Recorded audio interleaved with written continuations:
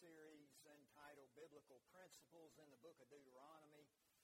This is the fourth of 6 sermons, and today we are looking at the principle that God blesses those who remember. And so we turn to the 8th chapter of the book of Deuteronomy. I'm looking at verses 1 through 10. It is a rather lengthy reading, so I'll read these words for us. I hope you'll follow along in your Bible or in your bulletin. This is where Moses tells us, "The whole commandment that I command you today, you shall be careful to do, that you may live and multiply and go in and possess the land that the Lord swore to give to your fathers. And you shall remember the whole way that the Lord your God has led you these 40 years in the wilderness, that he might humble you, testing you to know what was in your heart, whether you would keep his commandments or not. And he humbled you and let you hunger and fed you with manna, which you did not know, nor did your fathers know, that he might make you know that man does not live by bread alone, but man lives by every word that comes from the mouth of the Lord. Your clothing did not wear out on you, and your foot did not swell these 40 years. Know then in your heart that as a man disciplines his son, the Lord your God disciplines you. So you shall keep the commandments of the Lord your God by walking in his ways and by fearing him. For the Lord your God is bringing you into a good land, a land of brooks of water, of fountains and springs, flowing out in the valleys and hills, a land of wheat and barley, of vines and fig trees and pomegranates, a land of olive trees and honey, a land in which you will eat bread without scarcity, in which you will lack nothing, a land whose stones are iron and out of whose hills you can dig copper. And you shall eat and be full, and you shall bless the Lord your God for the good land he has given you."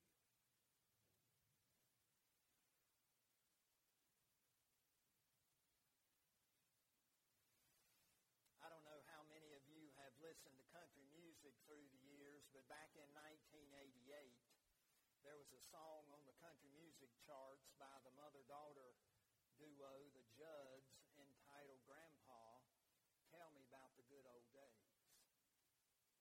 That song had a sweet sentiment and was all about remembering certain things, like when people fell in love to stay and daddies never really went away.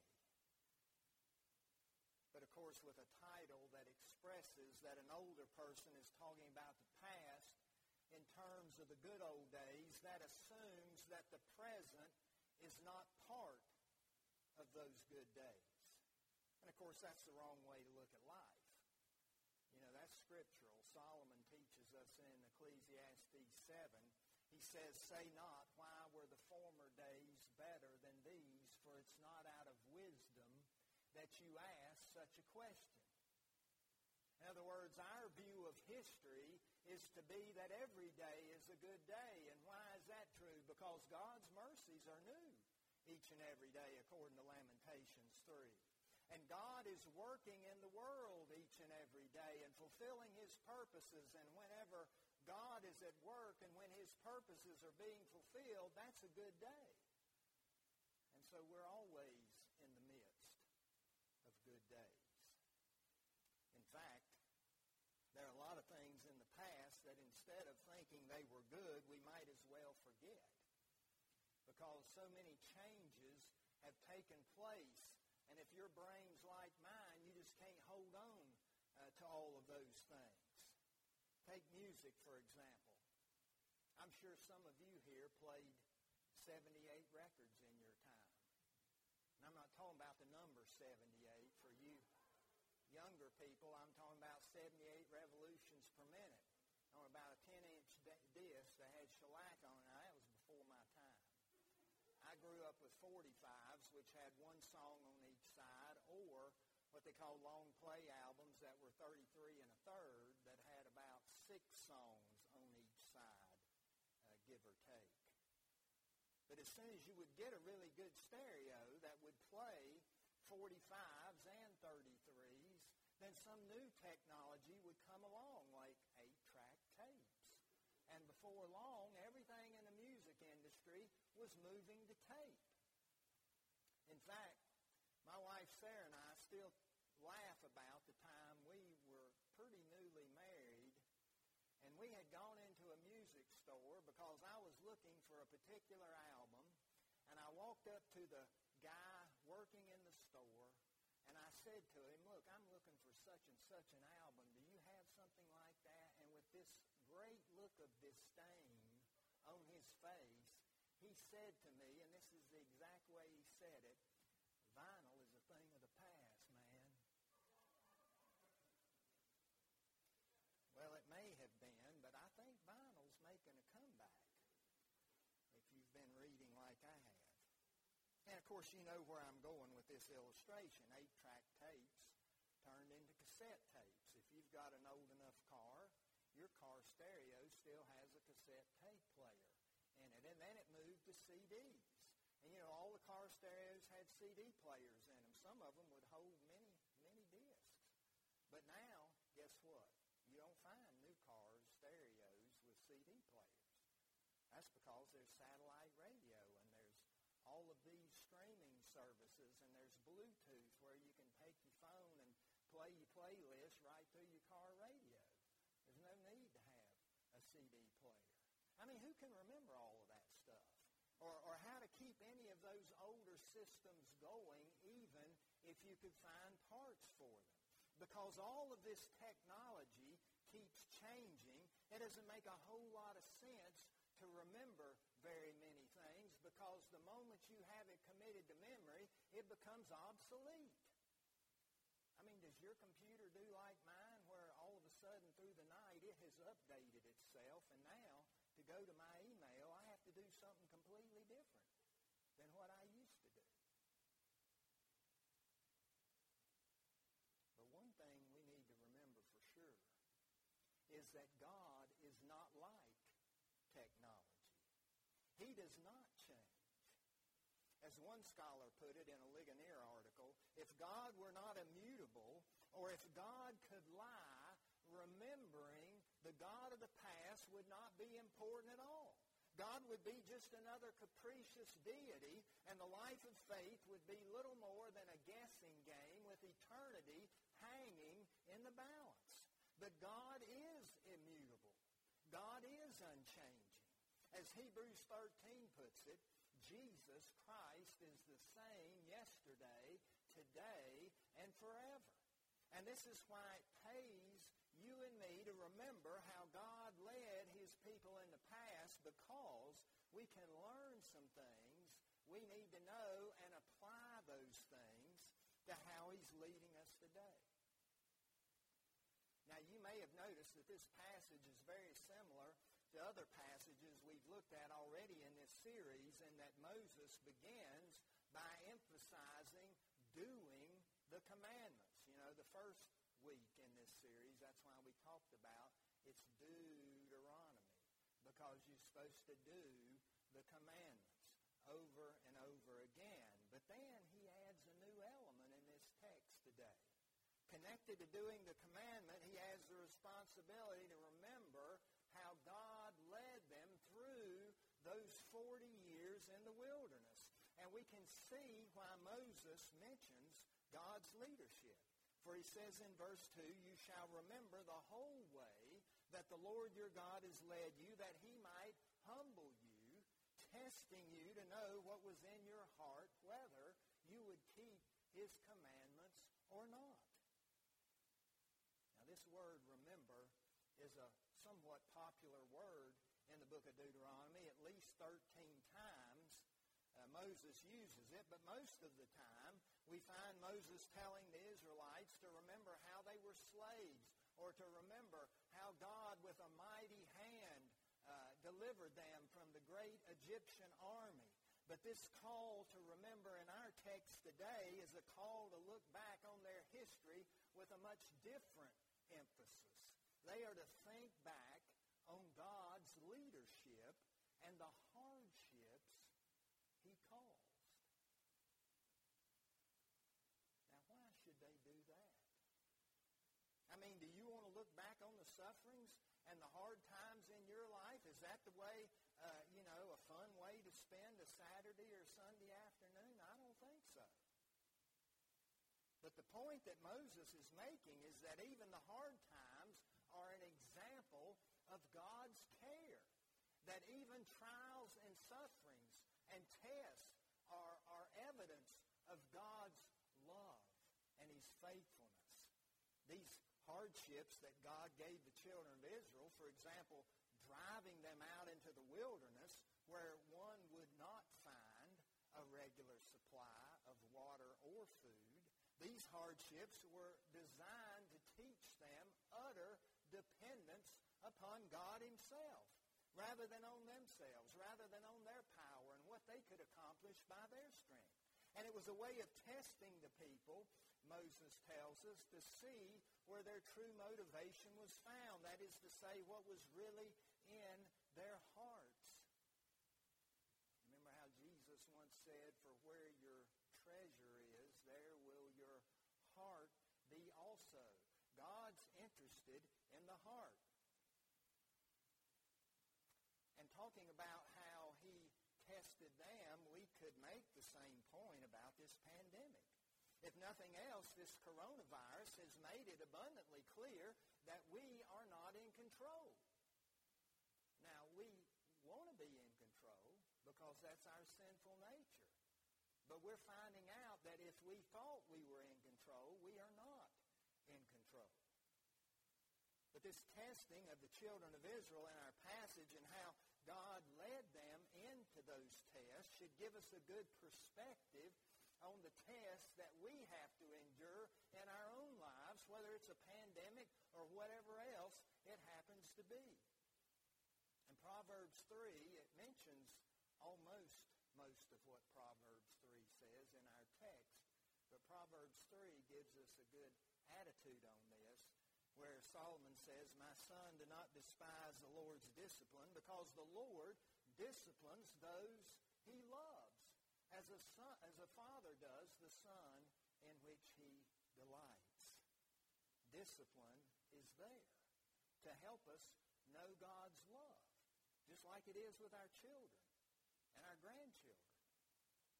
And discipline is there to help us grow, to help us become the kind of people that God wants us to be. Peter understands trials as testing in this same way in his first letter, the first chapter, when he says, "You may have to suffer various trials so that the genuineness of your faith, more precious than gold, which though perishable is tested by fire, may redound to praise and glory and honor at the revelation of Jesus Christ." It sounds like Peter is taking his playbook in the early part of his first letter there, right out of Deuteronomy 8. And why not? Because we can see in our text that the purpose of this testing by God is very specific. It's not just the general, "I'm doing this so that you'll grow in your faith." That may be true, but the purpose is more specific, as verse 3 makes clear. "He humbled you and let you hunger and fed you with manna, that He might make you know that man does not live by bread alone, but man lives by every word which proceeds from the mouth of the Lord." Now, obviously, this is a well-known verse of Scripture, because we see it in both Testaments. But what does it really mean? It's well known because Jesus quotes it to none other than the devil. When Satan tempted Jesus in the wilderness after he had fasted for 40 days, and make sure you hear that, a combination of no food and the wilderness, isn't that pointing us back to the time of the children of Israel and what they're learning and what they're going through and what they're experiencing?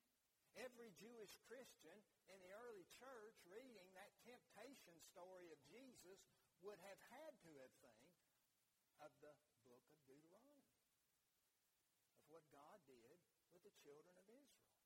You may remember that the devil said to Jesus, knowing that he was hungry after 40 days of fasting, "If you are the Son of God, command command these stones to become bread. And of course, Jesus answered him, saying, It is written, Man shall not live by bread alone, quoting our text, but he shall live by every word that proceeds from the mouth of God. Now, at the most basic level, it should be easy to see that Jesus is telling you and me that life is simply more than just existing. It's more than just worrying about the next 3 meals and where they're going to come from. Yes, Jesus was hungry, but there was more to his life than taking care of that physical need. His life was all about God's will for him and what he needed to do each day to fulfill that will. We can see this clearly in the temptation story. We can also see this same truth clearly in the story of the woman at the well. Remember how Jesus' disciples left him alone at the well? We're told they went into the city to find food, and that's why Jesus has this wonderful conversation with this woman, because she comes to draw water, and he's thirsty, and he asks her for a drink. He engages her in conversation and then proceeds to give a fuller revelation of himself to her than he'd given to anyone up to that point in time. And she's so taken aback and so converted on the spot, I would say, that she goes running into the city saying to all the people, Come see a man who told me all that I ever did. Can this man be the Christ? And you see, when she went running away, Jesus was once again left by himself. And this is when the disciples return. And they say, Rabbi, eat. You know, they've been out to get food. They have food. And when they say to him for him to eat, he says, I have food to eat of which you do not know. And you know, as you read through the Gospels, you can see how many times the disciples are in the dark, just like you and I would be in the dark. And Jesus says that to them, I have food to eat of which you do not know. And they begin discussing among themselves and arguing, how did he get food? Did you give him food? I didn't give him food. Who gave him food? How did he get this food to eat? And then he has to plainly say, my food is to do the will of him who sent me and to accomplish his work. In other words, Jesus is living up to this ideal we see right here in the text in verse 3. He's living by the will of God. He's living by every word which proceeds from the mouth of the Lord. But the question is, do we? Do we live by every word that proceeds from God?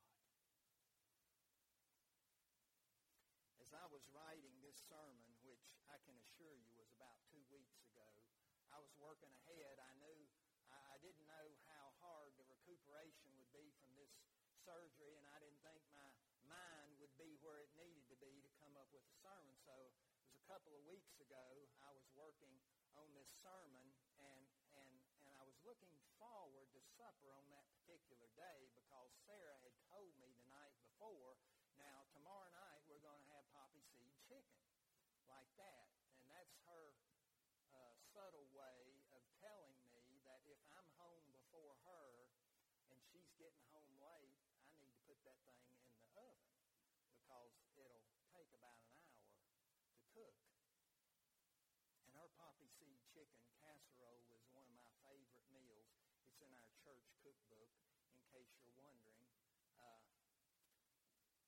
You take a bed of rice and you spoon a bunch of that on top of the rice. And you add some corn or green beans and some rolls, and you have a meal fit for a king. I mean, I can look forward to a meal like that for a long time. But do I look forward to this Bible with the same enthusiasm, with the same longing, the same desire? Just like these children of Israel, we don't live by bread alone either, or poppy seed chicken or steak or seafood or whatever your favorites are. We live by obeying the Scriptures, by obeying the will of God. As one commentator put it, if we are preoccupied with our own physical well-being to the neglect of our spiritual lives, we too will perish. Perhaps this is why Jesus said it's easier for a camel to go through the eye of a needle than it is for a rich man to enter the kingdom of God. Because the richer we are, the more self-sufficient we are, and the more self-sufficient we are, the more we live by sight and not by faith. And if we're not living by faith, then we're not listening to what God wants us to do. When we're self-sufficient, we forget what God does for us, and hence the need to remember, as Moses is telling us to do in this text. God brought them out into the wilderness to teach them to depend on Him. For just a few things? No. For everything. This is why they need to remember how He led them, so that they would see what is really important, and so you and I could see the same thing. And by remembering, our eyes are able to see, and by remembering, our ears are able to hear what God really has for us in life. He blesses those who remember in this way. And we can see those blessings for Israel unfold in the latter verses of our passage, beginning with verse 7. And as we read through those verses describing fountains and springs and wheat and barley, verses describing a land in which you'll eat bread without scarcity, in which you will lack nothing, we know we have the same blessings in this land where God has placed us. As he puts it in verse 10, you shall eat and be full, and you shall bless the Lord your God for the good land He has given you. God blesses remembering. And as we remember and see and understand, we can't help but bless Him, as Moses tells us here in the text. And we can't help but remember the overall truth that we find in this text. And you may be thinking, well, what is that exactly? You've talked about a lot of things, but what is the overall thing I should remember here? Well, I'll put it in John Calvin's words. He, meaning God, is able to keep us in life by His will alone. God's the one that keeps you and me in life. And He keeps us by His will alone. As we'll see at the end of this series, God blesses obedience. He doesn't just bless remembering. He doesn't just bless devotion. He doesn't just bless passing on one's faith, other things that we've talked about the other weeks, but He blesses obedience. And He keeps us in life by His will alone. Calvin goes on to say there, he also adds that their clothes were not worn out and that their shoes remained whole, and that they might be convinced that whatever concerns the preservation of human life and man's daily wants is so entirely in God's hands that not only its enjoyment, but even its continuance and being depend upon His blessing.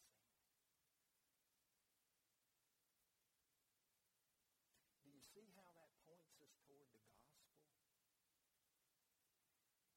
If everything in life depends upon the blessing of God, then certainly eternal life depends upon God's blessing. It's God who reaches out to us when we're dead in our sins, and by the power of His Holy Spirit helps us to see the need we have for the saving grace of Jesus Christ and His work on the cross that pays the debt for our sins.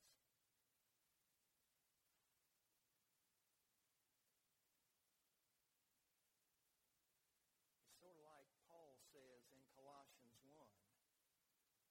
He has delivered us from the dominion of darkness.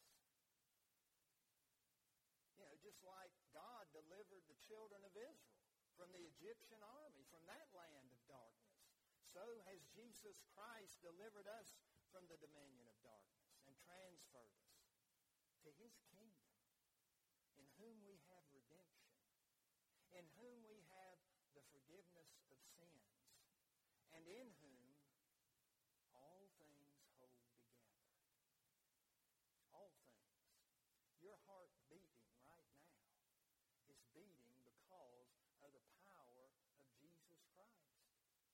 Just like the air going in and out of your lungs. It's because of the power of Jesus Christ. Our life is there by the will of God